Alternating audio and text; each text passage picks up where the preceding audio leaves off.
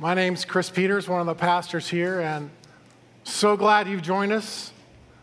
We are, as the rest of the Christian world is, in the midst of Advent, waiting for Jesus to come, wondering how we're going to prepare, as that song speaks about, for the realities that God's revealing at this time, that we look back to when it happened 2,000 years ago, but also that we look forward to now that Jesus is coming. I said when I was up front the other week, I said Christmas has another layer to it this year because my daughter, oldest daughter of 4 kids, Brittany, and her husband Mark are expecting our first grandchild on Christmas Day. So that's 3 days away. The good news is he made it back from his training. He's a helicopter pilot in the Army. He made it back to Colorado Springs. Now they're nesting and waiting for the child to come, and we are excited. As I found that song this week, I was searching for Christmas songs 2019, seeing if there was a new song. I came across that song we just sang, Born on That Day, and it sort of rattled around in my spirit, in my mind this week, and it just sort of captured the spirit of what I'm speaking about this morning, what God's laid on my heart. And what I'm hoping this morning is that we take something that we hear a lot and we know mentally, but that it moves from just being a mental thing to being a heart thing, that our hearts and our minds are captured by the reality of what we celebrate here at Christmas. We have been in the series called 500 Neighbors because we're sort of thinking as a church and thinking individually as a community. What does it look like for us to develop habits that call us together as believers, but also propel us out into the world, into the lives of others? This idea of bells is a metaphor on how we as Christians are supposed to be surprising the world or baffling the world by the things that we do because of the hope that we have in Jesus Christ. That we live different than what the world says. And that we have a different posture and a different spirit and hope that we can't always explain. BELLS is also an acronym. If you put it up on screen, there is the acronym BELLS, which we've been working through over the past few weeks. And the idea is that as we live out these habits, as we embrace all of them, a sort of a lifestyle, that we are changed. So when we bless other people, however that looks, it teaches us to be generous. If you want to hear some stories that were posted on our website about different things, somebody said this week, they said, hey, I fixed a plumbing issue on a neighbor's hot water heater so that she would not have to call a plumber. Another one is 3 of the men in our congregation helped Solid Rock Ministries build a handicap ramp for a woman who probably couldn't be able to get into her house for Christmas without it, and that was a joy for us to bless others.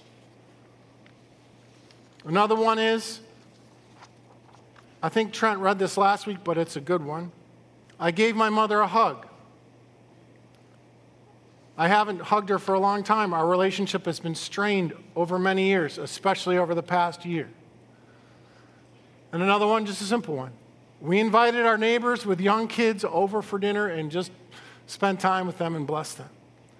So when you learn to bless, you become generous. When you eat with others, you learn hospitality. When you learn Jesus, when you look at Jesus' life, when you open the Gospels, when you think and ponder about his life and the way that he did things, it makes us more Christ-like and embody his spirit. When we listen for the guidance and the direction of the Holy Spirit, when we are attentive to his voice, however that comes, sometimes through Scripture, that's the primary way, through prayer, through nudges and through leanings, through other people. We learn to be attentive and spirit-led and following his voice where he's calling us to go.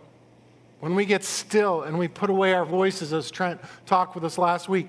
And then today we're going to consider this idea that we need, as Christians, as followers of Jesus, to think of ourselves as sent by God everywhere that life takes us, to share the good news, to participate in God's activity in the world, He wants us to participate in what he's already doing to bring hope and restoration. You know, this way of missional living, this Bell's Habits, isn't an add-on, isn't like we're adding it on. It's intended to be a way of life that focuses us on others and on the mission of God.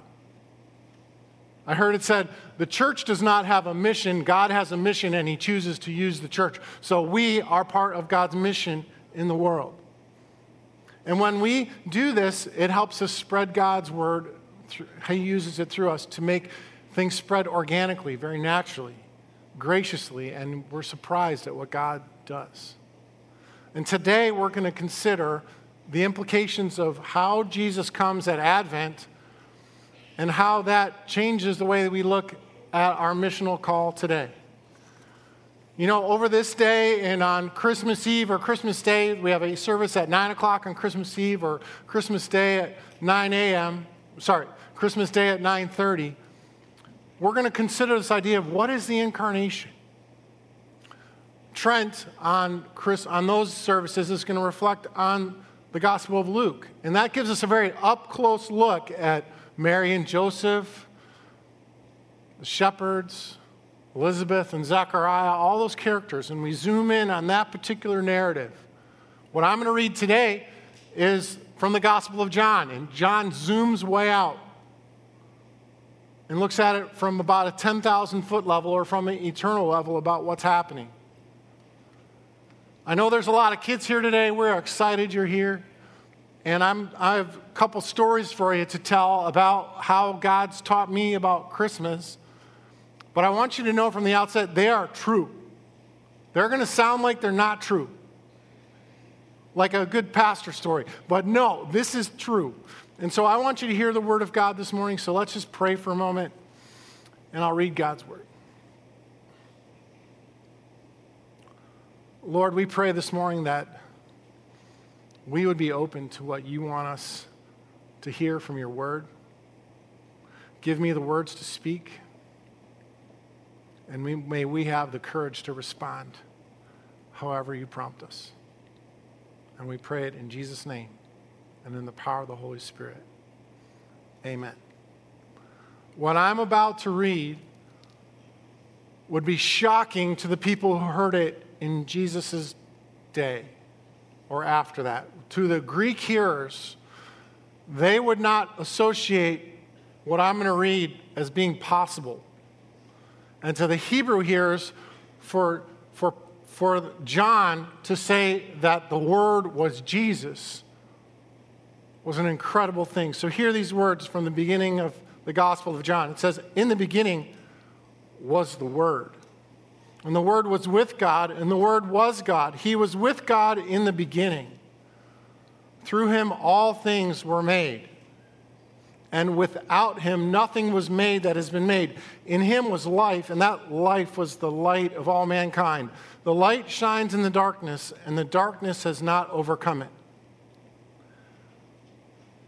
In verse 14, it says this, the Word became flesh and made his dwelling among us, and we have seen his glory, the glory of the one and only Son who came from the Father, full of grace and truth.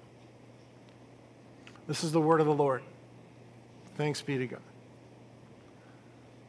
So John tells us something extraordinary.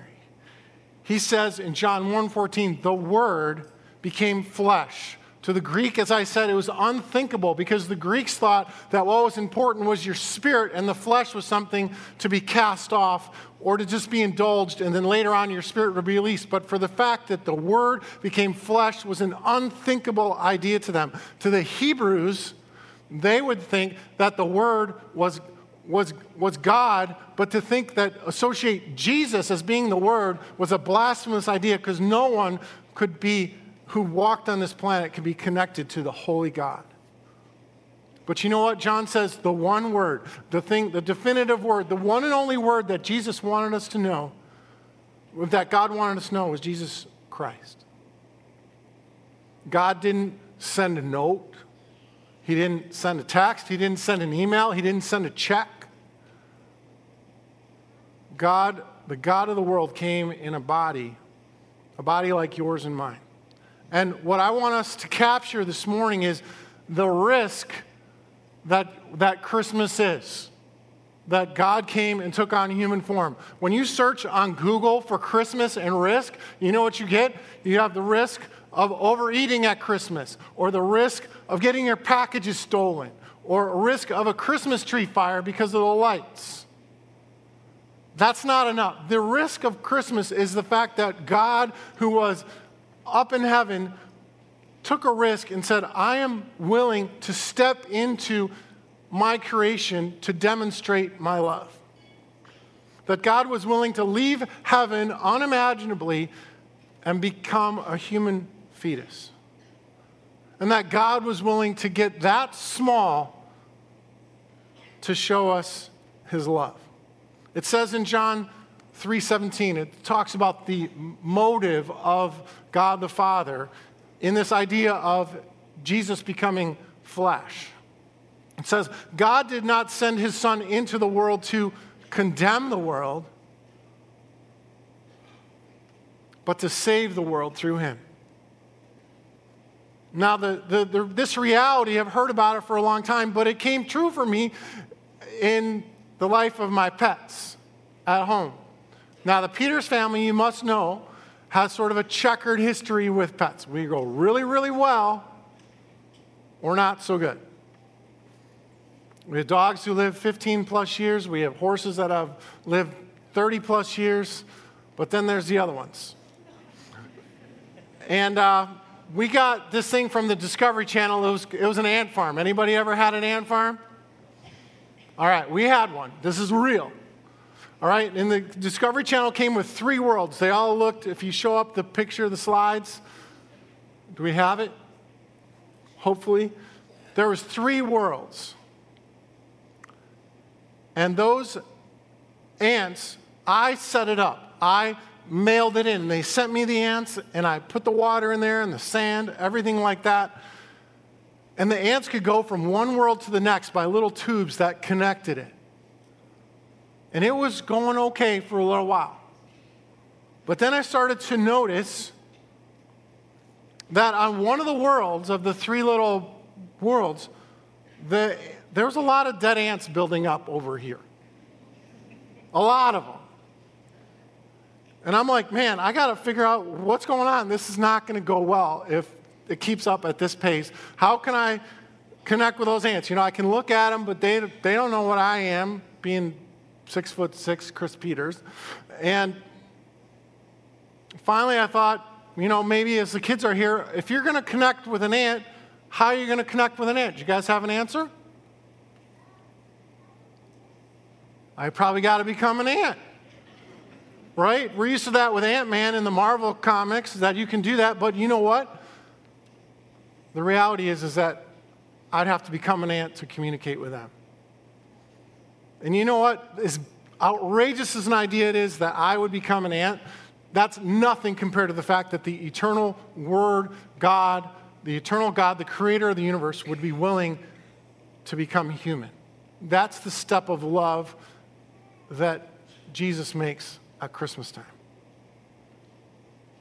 And here's the truth that I don't want us to miss. The challenge, the call of Christmas is that I'm wondering, as we respond to Christmas in all of its different facets, how might you and I be sent at Christmas time?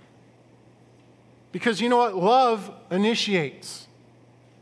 Love risks. And I'm wondering, of those who are close to you, part of your neighborhood, part of your work, part of your family, are you willing to risk your comfort, your time, your plans in order to engage and connect and dwell with them and show them the love of Christ? Because all of us are sent by God. It says when we continue in John 1:14, the Message version says the verse like this. It says, the Word became flesh and blood and moved into the neighborhood. And we saw the glory with our own eyes, the one-of-a-kind glory, like Father, like Son, generous inside and out, true from start to finish. To the Hebrew hearers of Jesus, The idea, it says, literally when it says, when he moved into the neighborhood, it means that he pitched his tent. Or another way to say it was that he tabernacled. And what we celebrate at Christmas time in the incarnation of Jesus is that God's presence came in a different way than it had ever come before. Very personal, very present, come in a relational way. And the idea that Jesus tabernacled completed the idea of what they talked about in the tabernacle in the Old Testament, where there was the tent and the tent of meeting and the Holy of Holies, and God's presence was in the Holy of Holies. What John is saying is that the presence of God that was in the Holy of Holies is fully present in Jesus Christ when he comes. And here's the amazing thing. You would think that there would be a lot of fanfare, a lot of things. No. Jesus came humble in a manger. No red carpet, no palace, no guards. A word we don't associate with God. Humble. Vulnerable. And the thing about the incarnation that sometimes we skip over is that God cares about our humanity. God brings value to what we live and the experience of life on this earth because he was willing to become one of us. God cares about us. He cares about our bodies. He doesn't just care about our spirit. He cares about us. He cares about the world. And God did not just stand by and watch our struggle and say, I hope they figure it out. God distinctly entered into humanity in the person of Jesus. It says this in Hebrews 4:15. It says, let us hold unswervingly to the faith that we profess. For we do not have a high priest who's unable to sympathize with our weaknesses, but we have one who's been tempted in every way, just as we are, but did not sin. Glenn Stanton, a writer who I read an article in Christianity Today, said this. How does God feel about our humanity? We serve a God who created our humanity, who weeps at the fall of our humanity, who became our humanity and is redeeming our humanity. So one of the things I want you to hear is that God did not remain aloof, distant, disconnected from his creation. He entered in out of love because he knew that we needed him. He knew that we were stuck. He wanted to set us free, to bring us back. One of the works of Advent, that we take this journey every year for 4 weeks and think about why we need a Savior and the longing of the Israelites for a Messiah to come, is that we recognize that we are not going to be able to fix this all of our own accord. We can't fix it. We can try, but what we celebrate at Christmas is what's been done in the life and the work of Jesus Christ. Galatians 4 says this in the New Living Translation. It talks about how we were stuck. It says that's the way it was with us before Jesus Christ came. We were like children. We were slaves to the basic principles of this world. But when the right time came, God sent his son, born of a woman, subject to the law. God sent him to buy freedom for us who were slaves to the law so that he could adopt us as his very own children. Jesus came to offer freedom, to restore a relationship with our Abba, our Heavenly Father. I heard Max Lucado say this. It's a great line. Jesus stepped into the womb, headed for the tomb. All along the way, Jesus knew what he was coming to do by his death and by his resurrection. And the biggest step of all is his step out of heaven and into this world as a baby. Now, we've known that. Can I tell you a story about how I learned what this means? I call it my Christmas in July story. Because what you don't know about me is that I used to have a laser sailboat. I think there's a picture of it. All right, that's not me, but that's similar to the boat that I own. A small laser that you could sail, one person. They compete with them in the Olympics, but it's a great boat, moves fast, and I love to sail it in very high seas. And one time out by Port Sheldon, I went out with that boat in very heavy wind, with the wind coming offshore, so from the east. It was calm at the shore, but when you got out, it was blowing, and I loved it. Tearing back and forth. Can you show the other picture? All right, that's not it, but that gives you a sense of what it was like. So I'm out on my boat and just zipping. There are no other boats out. I was quite confident in my skills. I didn't tell anybody where I was going. And I realized with the wind, every time that I was sailing, every time I tried to make it back to shore because the wind was coming from the east or from the southeast, is that every time I gave a full sheet of the sail to the wind, I would flip over. And that happens in lasers, so I flipped it back over and tried it again, tried everything I could do to get back. And every time, flip. And after 7 or 8 times, I lost the rudder. It fell off. Now, I don't know about you, but if you have a sailboat and you don't have a rudder, not very good. And so I de-rigged my boat, took the sail down so I wouldn't get blown over. And I sat there bobbing on my boat, sort of blowing for Milwaukee. No other boats out, not that kind of day, but I thought I could handle it. And all of a sudden, I see this boat come out from Port Sheldon. And the boat came towards me. I was way out past the bubbler by now. And it came right up to me. Didn't have a long talk. It wasn't that kind of moment. But he threw me a rope. I grabbed it, and I got towed back into shore. And I might still be floating out there now, except for that person who came out and pulled me back in.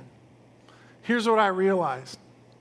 I didn't get it at first. I didn't really even thank the guy because he was gone so quick. The waves were big, and it just sort of was that kind of thing. But I realized, think about that man.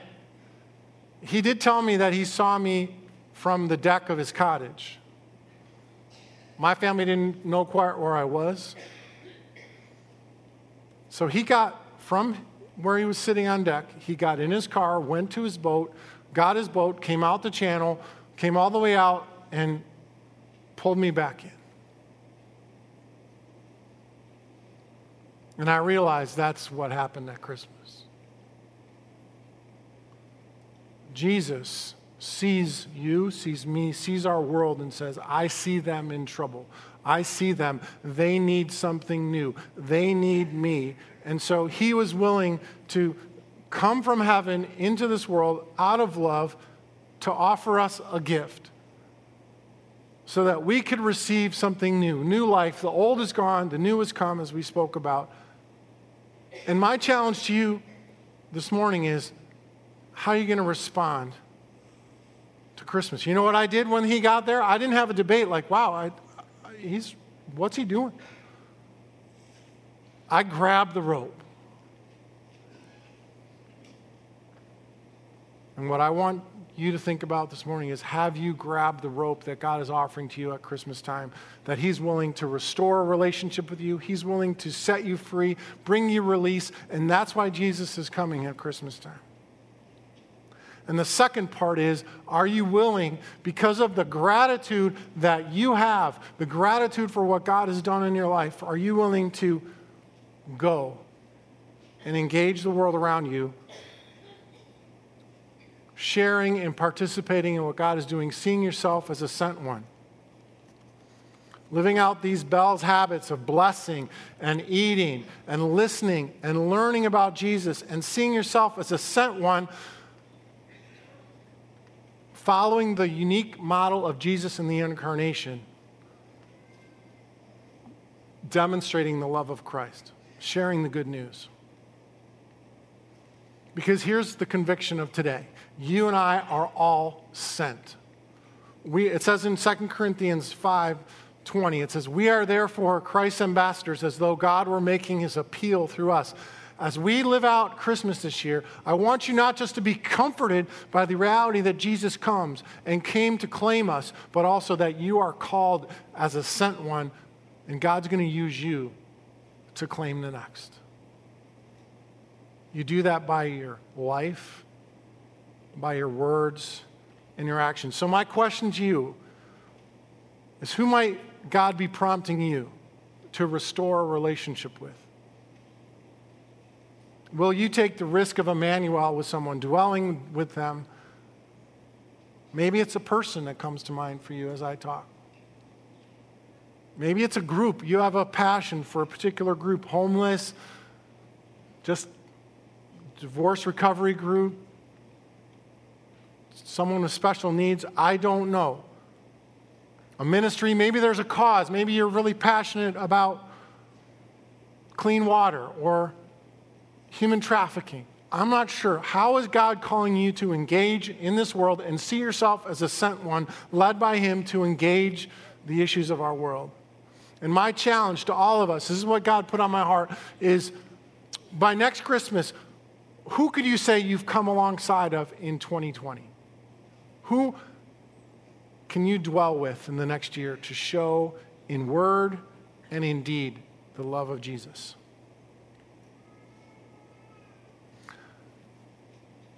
My prayer is that you would embrace the call of Christmas this year.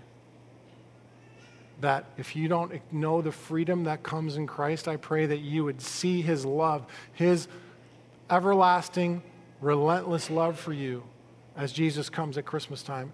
And if you have experienced that freedom, I pray that you would be changed by that, and the gratitude that flows out of your heart would move you to initiate and embrace the spirit of the incarnation as Jesus comes. Saint Athanasius, who lived 1,700 years ago, around 295 to 300 AD, said this. He said, "Jesus became what we are so that he might make us what he is." That's the truth of what we celebrate this Christmas. Will you pray with me?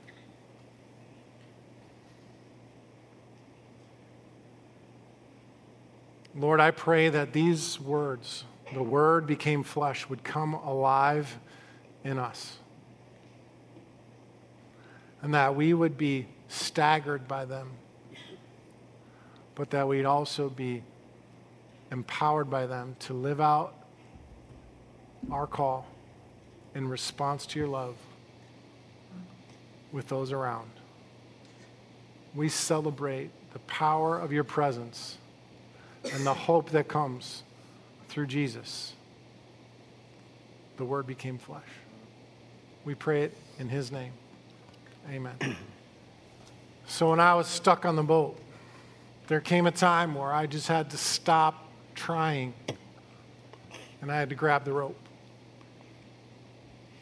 One of the truths at Christmas is that Jesus comes, and he is coming to restore and to claim you and set you free.